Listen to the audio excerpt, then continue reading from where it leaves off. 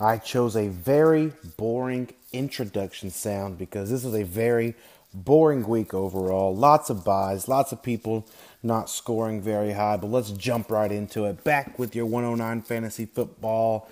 I am Garrett Bell, your host and leader, but not in the standings because I suck. Okay, we'll start off with Jess, who beat Sam pretty handily, 138.9 to 107.7. Matt Ryan's 30.9 and Christian McCaffrey's 21.7 points were not enough, as Jess's Chubb led the way with 28.9 points. Freeman and Brady's 26.8 and 22 respectively also helped out, as Sam sells seashells by the sea, edges out Jess, plays golf like Jessica. Meanwhile, Just Yanking Your Cheney put a 131.1 to 110.4 victory over Dilly Dilly. Deshaun Watson's 29.4 and Edelman's 20.3 led the way as Brent sent Joe to the pit of misery. Dilly Dilly. This podcast does not support Bud Light. Any use of Dilly Dilly is not a comment of approval of consuming Bud Light, just merely a reflection of the names presented into the league. Vol Engineer moves to 6-0 with a statement win over the leader in the West, Odell Nah, 194.3 to 135.8. The Patriots defense continues to shine with a 28-point performance. Diggs hauled in 3 touchdowns and 43.5 points as Ben engineered another win. Every player was in double digits for Benton. You notice what I did there with the engineered?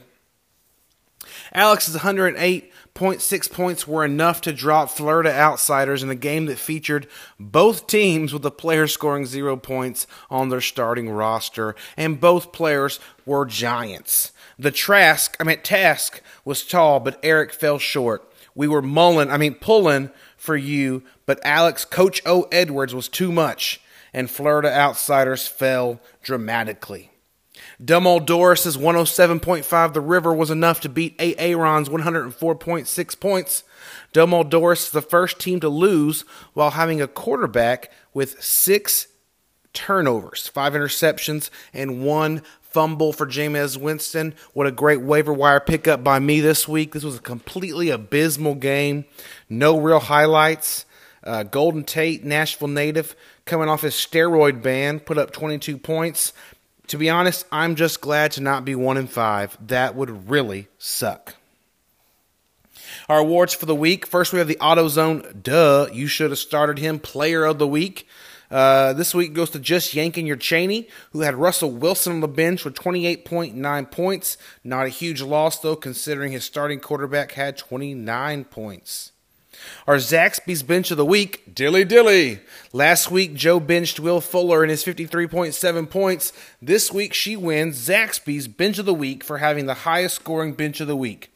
Her 72.3 bench points would have secured her a win. Maybe. We'll never know.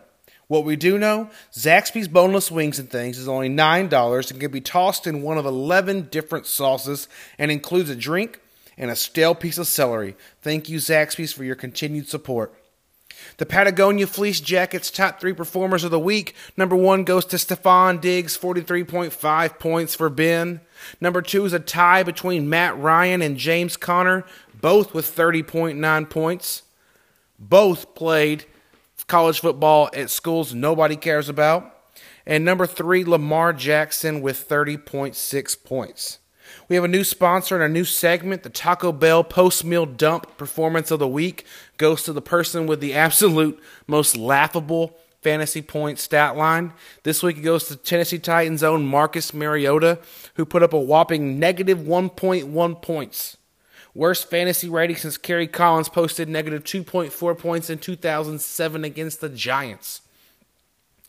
Just to show you how bad it was, Jameis Winston threw 5 interceptions and had 1 fumble and still somehow managed 12 fantasy points, while Mariota falls to negative 1.1. Our standings after week 6 in the East: Luke falls to 4-2, Alex remains at 4-2, Sam 3-3, Brent 3-3, and myself at 2-4.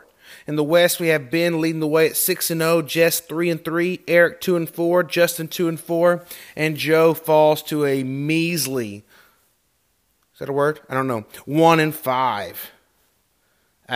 Joe, I'm sorry. Thank you for listening, and as always, fantasy football sucks and only losers are good at it. Good night or good day, depending on when you're listening. Either way, goodbye.